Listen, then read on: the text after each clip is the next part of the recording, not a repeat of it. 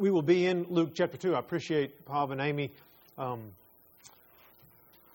tying a lot of things in. We sang about the Christ child. We sang about shepherds. We sang about that night and the birth of our Savior. We sang about an offering. What we offer, what He has offered. We sang about the curse. All of those tie into Luke chapter 2, which Maddie read for us just a little while ago. That wonderful and yet bizarre story of the shepherds in a field. You know, I don't have problem with hope. That one doesn't cause me trouble.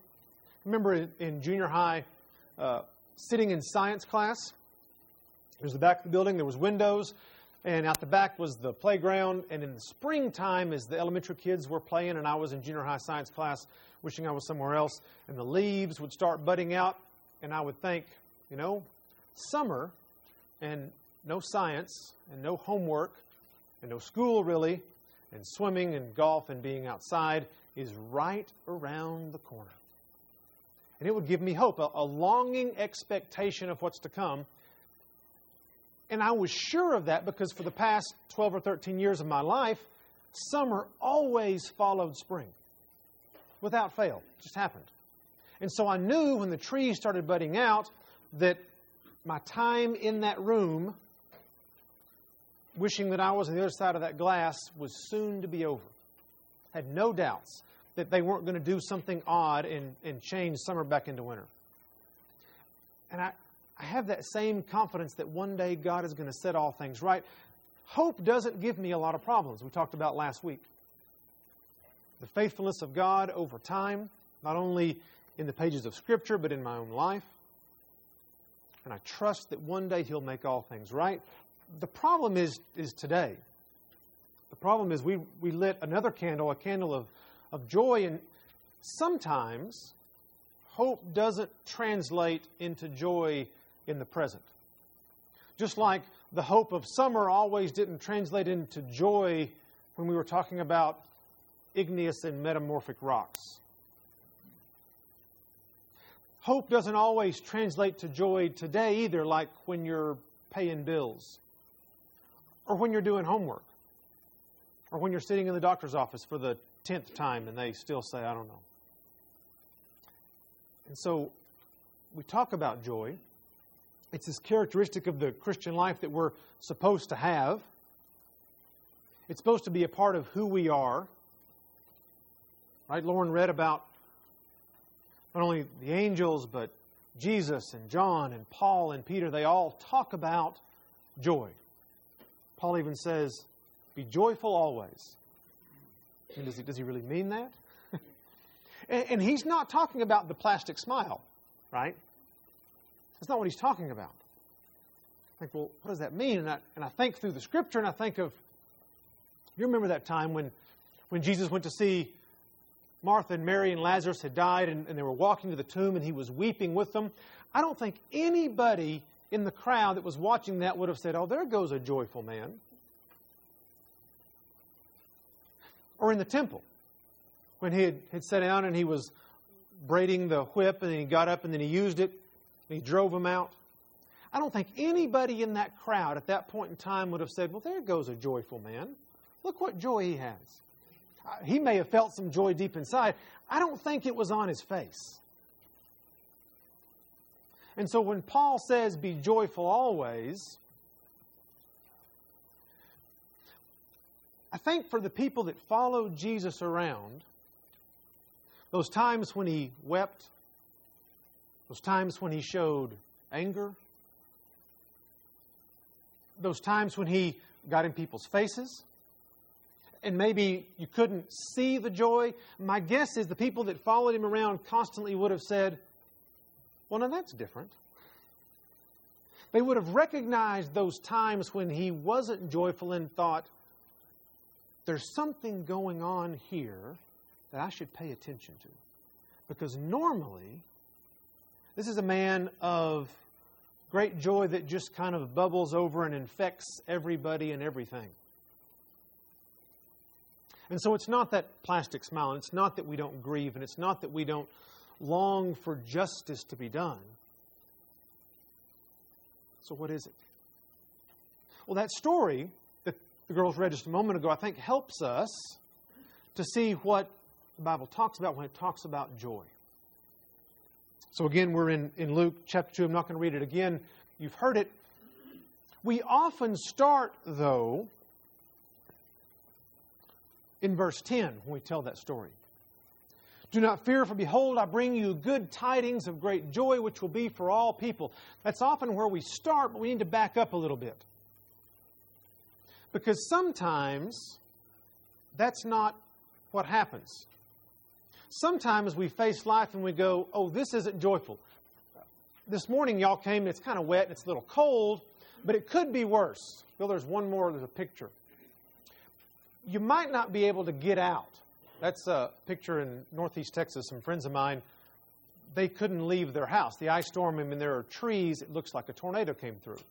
You can't, that's a street, but you can't really tell because there are large trees that the ice, see, it didn't, Texas, it's warm usually and they haven't dropped all their leaves yet. And you put inches of ice and they come tumbling down. And so what do? Is that a joyful situation? Doesn't look like it to me. Right? I mean, there were a few kids that were happy there wasn't any school. But ultimately, when you spend a day, then another day, and then another day with no electricity, it becomes less and less joyful, right? Thanks, Phil. The shepherds were like that. They were minding their own business. And it says that an angel of the Lord appeared, and the glory of the Lord shone around them. And it says they were greatly afraid. There was nothing happy about this scene. Why? Well, usually when God shows up, there's this stark realization that I'm not Him and He's not me. You see, we walk through life in the dark a lot, often very close to the edge. And the glory of the Lord shines and illumines everything, and we realize that I'm on the edge of a chasm.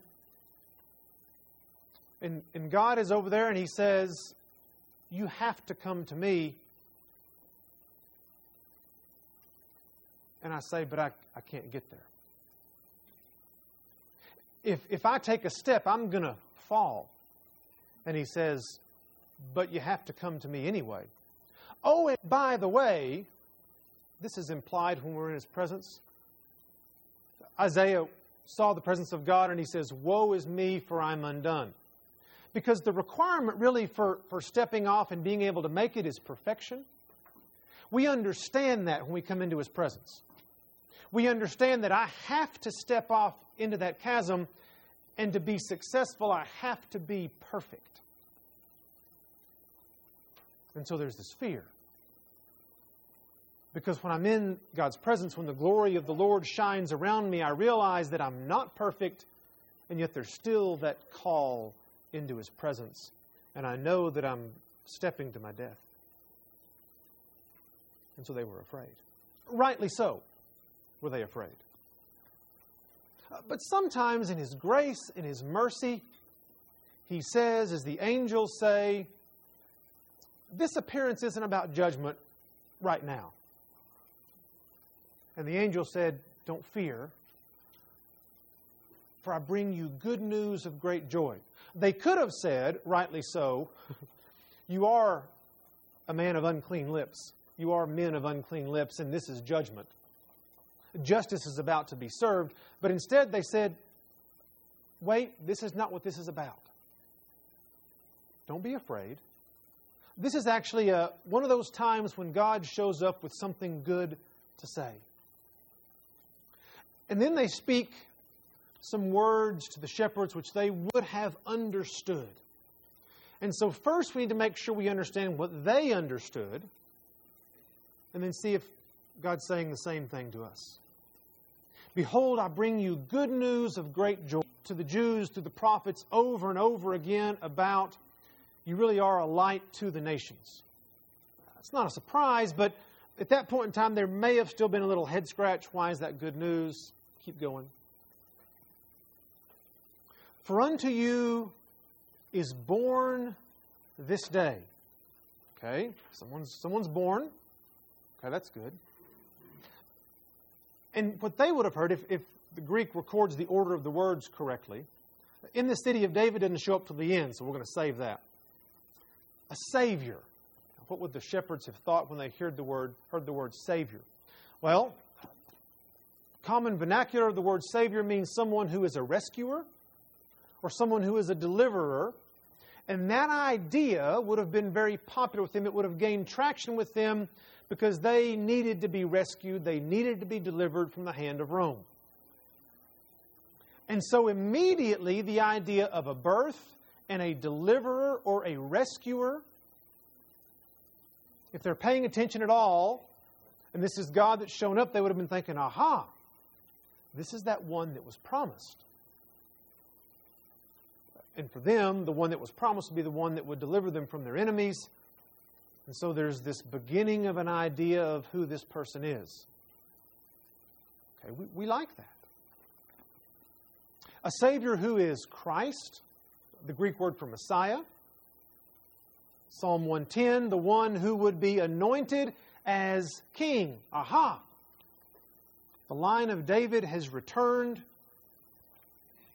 And now the shepherds may be getting really excited because someone has actually been born who's going to grow up and we're going to put the crown on his head and the Romans are going to be gone. And not only is he the Messiah, but he's the Lord. Now, the Greeks often translated the word Yahweh as Lord. I don't think the shepherds would have thought that because in their mind, God wouldn't have been born that day. But Lord can also mean someone who's high. It can mean a king. It can mean someone who's in a position of authority, a position of royalty. Just fit along with their thought. And then the last phrase, in the city of David, Bethlehem. Everything the angel said matched up with what they thought they were looking for. We need someone to come into our lives who will deliver us from Roman bondage and set us free and be the long-awaited king that was promised in the Old Testament, the Messiah. And the angel said to the shepherds, this should bring you great joy. And they believed it. And as Amy said, they went in haste.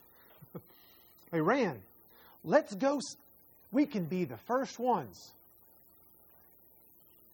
to see this one who will grow up. All right, so it's like getting an autograph of a one-day all-pro football player, maybe like when he was in junior high. You got his autograph, right? And so when he's famous, you can go say, I knew him. We were buds. We went to school together. We're tight. We're close, right?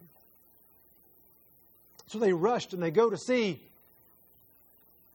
because their hope and their joy is now placed not in a situation, but in a person. And then really it's up to them to go back and whether that joy sticks or not in the midst of their situation, because nobody said you're no longer going to be shepherds. They had to go back to the stinky, dirty, stupid sheep.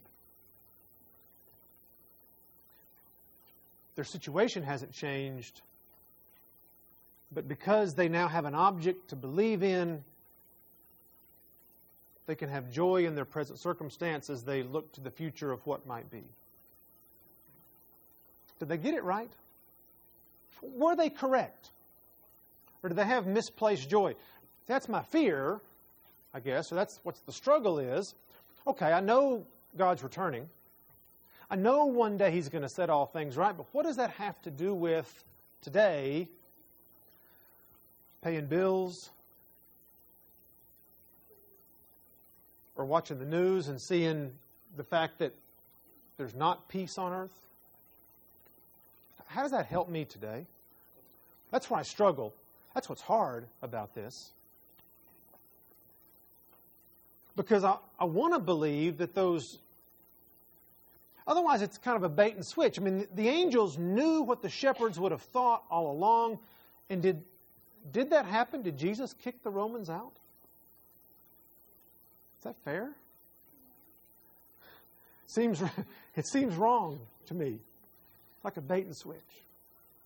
Or is it? For unto you is born this day a Savior. Did He save them? Was He the Messiah? Was He the one that was going to take care of the Romans? And I would submit to you the answer, even though we may think no, the answer really is yes. And this helps us today where we are. Because you see, they feared the Romans. They were controlled by the Romans. The Romans dictated to them everything they had to do, and yet we look over in the book of Acts, and all of a sudden we find out there's all these people who no longer feared Rome. They no longer feared authority.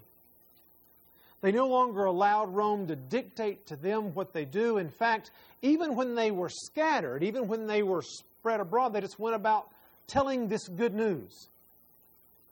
Many of them continued to tell the good news to the point of death because they no longer feared man. See, Rome wasn't physically kicked out, but Rome was kicked out of their mind. I don't care who's emperor. I have a Messiah who is sitting on the throne right now, who is the sovereign of the universe. And I don't really care what the emperor says. I've got good news. And I can go about my life in whatever situation that is. Hungry? Were they hungry? Yes. Were they poor? Yes. Were they abused? Yes. Were they persecuted? Yes. Were they displaced? Yes. Did they have a home? No. Were they called to difficult situations? Yes. And over we read through the book of Acts and Paul's letters that they did that with great joy and perseverance and satisfaction. Because the truth was, the Romans really were gone, of no count in their mind. It wasn't a military rebellion, it was an intellectual and a spiritual rebellion. The revolution that happened in here, not on the streets.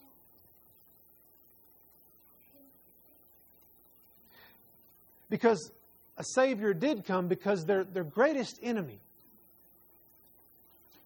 was the fear of that and the fear of the people around them. And the fear that my sin would hold me back from being able to walk in peace and security. And when the Savior came, He said, "What can man do to you? I have allowed you, given you eternal life that starts now. Really, what can man do to you? What fears do you really have?" Well, as I sit down and I start paying bills, I fear there won't be enough, or I fear that somehow I'm going to want something or need something. It's not going to stretch as far. And God speaks into that and says, "But why does that bother you? When I've given you my Son and I've promised you eternal life, and okay, what if you are hungry? Is that where your hope is a full stomach?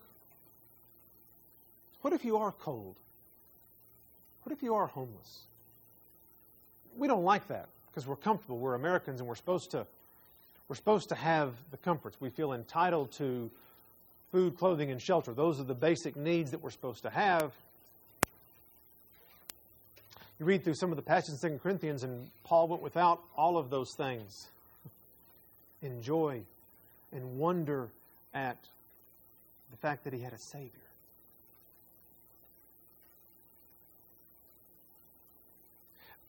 But we know something the shepherds didn't know, right? We know that Lord really does mean Yahweh.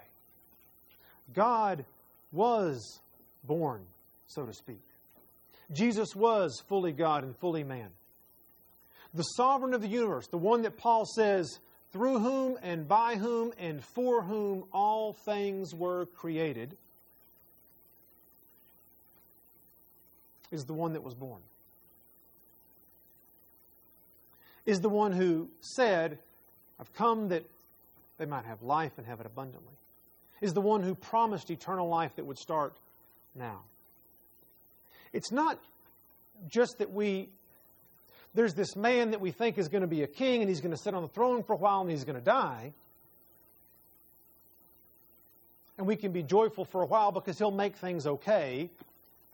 It's not like that we're going to get the president or the Congress that we want and they'll pass the laws that'll make us happy for a few weeks or a few months or maybe even a few years. This is the one who will reign forever and ever, and the one, and Paul says that to him every knee will bow and every tongue will confess that he is Lord, that he is God. And so when I'm in science class wishing that it was summer, or I'm paying bills, or I'm sitting in the doctor's office, or I'm reading the news, and I'm wondering, God, what are you up to? How do I have joy in the midst of this? The answer should be, well, number one, remember, he says, when I walked the earth, it didn't always look joyful. So don't put on a plastic smile, number one. It's not what we're talking about. When we light this candle and say, the joy of the season, it's not what we're talking about. We're talking about the fact that I can sit down and face those hard times with this inner confidence that, you know what?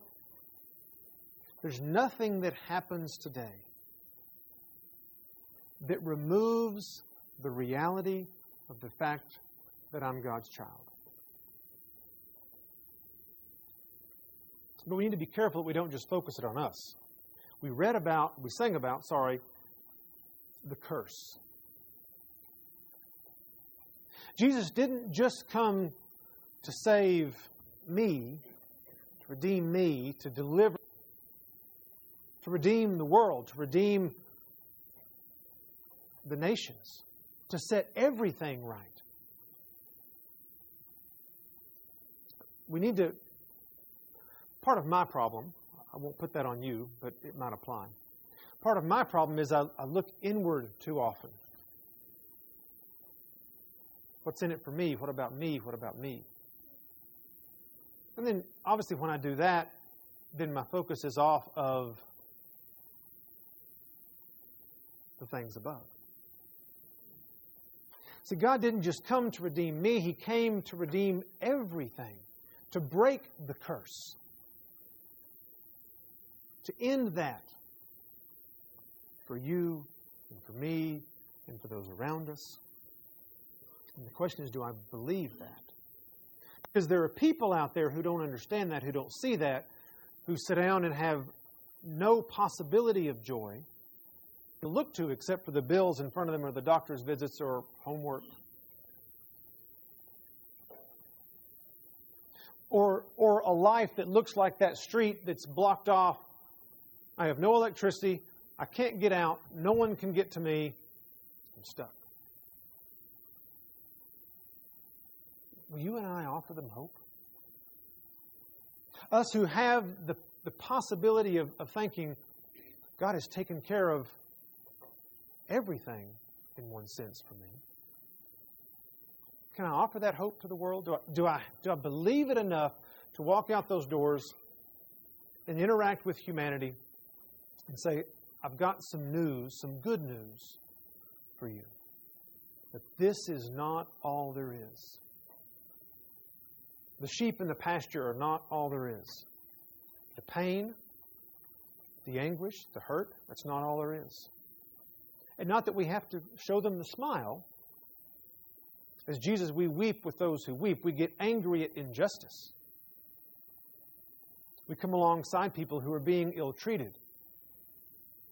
We walk with the poor. We are generous. We are kind. We give abundantly of our resources? That's the question for us. That's what Christmas encourage each other as brothers and sisters in Christ. Then what is our response?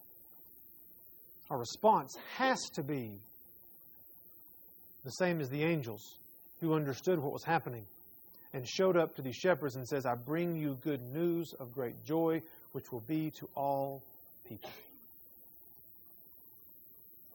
And so as we walk out these doors this week, I want us to think about that. Number one, do you believe? You need to wrestle with that this week. Do you have hope that one day God will make all things right? Wrestle with that. Wrestle with God over that.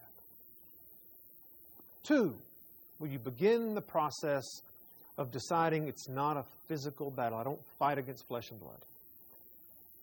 It's here. That's why Paul says, now I forgot, what did Paul say? Romans 12:1. Someone start that. It's escaped me. Someone in here knows that.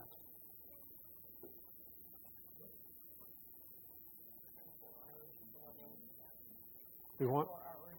Yeah, thank you. I urge you, brothers, by the mercies of God, to present your bodies a living sacrifice acceptable to God, which is your spiritual service of worship. And do not be conformed to this world, but be transformed by the renewing of your mind. Not the renewing of the government, not the renewing of the education system. We transfer hope to joy as we renew our mind by setting our mind on things above. And then we're able to offer our bodies as a living sacrifice and love the people around us. And we'll talk about that more fully next week and what the incarnation has to do with that at all. So my challenge to you this week as you go home, do I really hope that God will set all things right? Do I believe that? How am I doing fostering joy? Not fostering a plastic smile, fostering joy. That I don't have to fear whatever's in front of me, that God will make things right. And then will you begin just asking God, God, would you prepare my heart that I might love those around me? Let's pray together. Father, as we sang a little while ago, it is only by your blood that we come into your presence.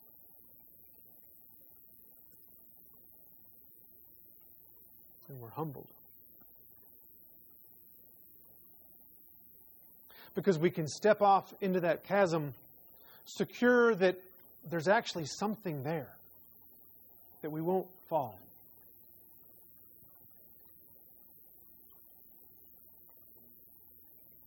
So much better news than what the shepherds understood. They were looking for temporal relief, and you've given us eternal relief. How do we praise you and we thank you that you have chosen to intervene in our lives. Help us to see that that's not just for us.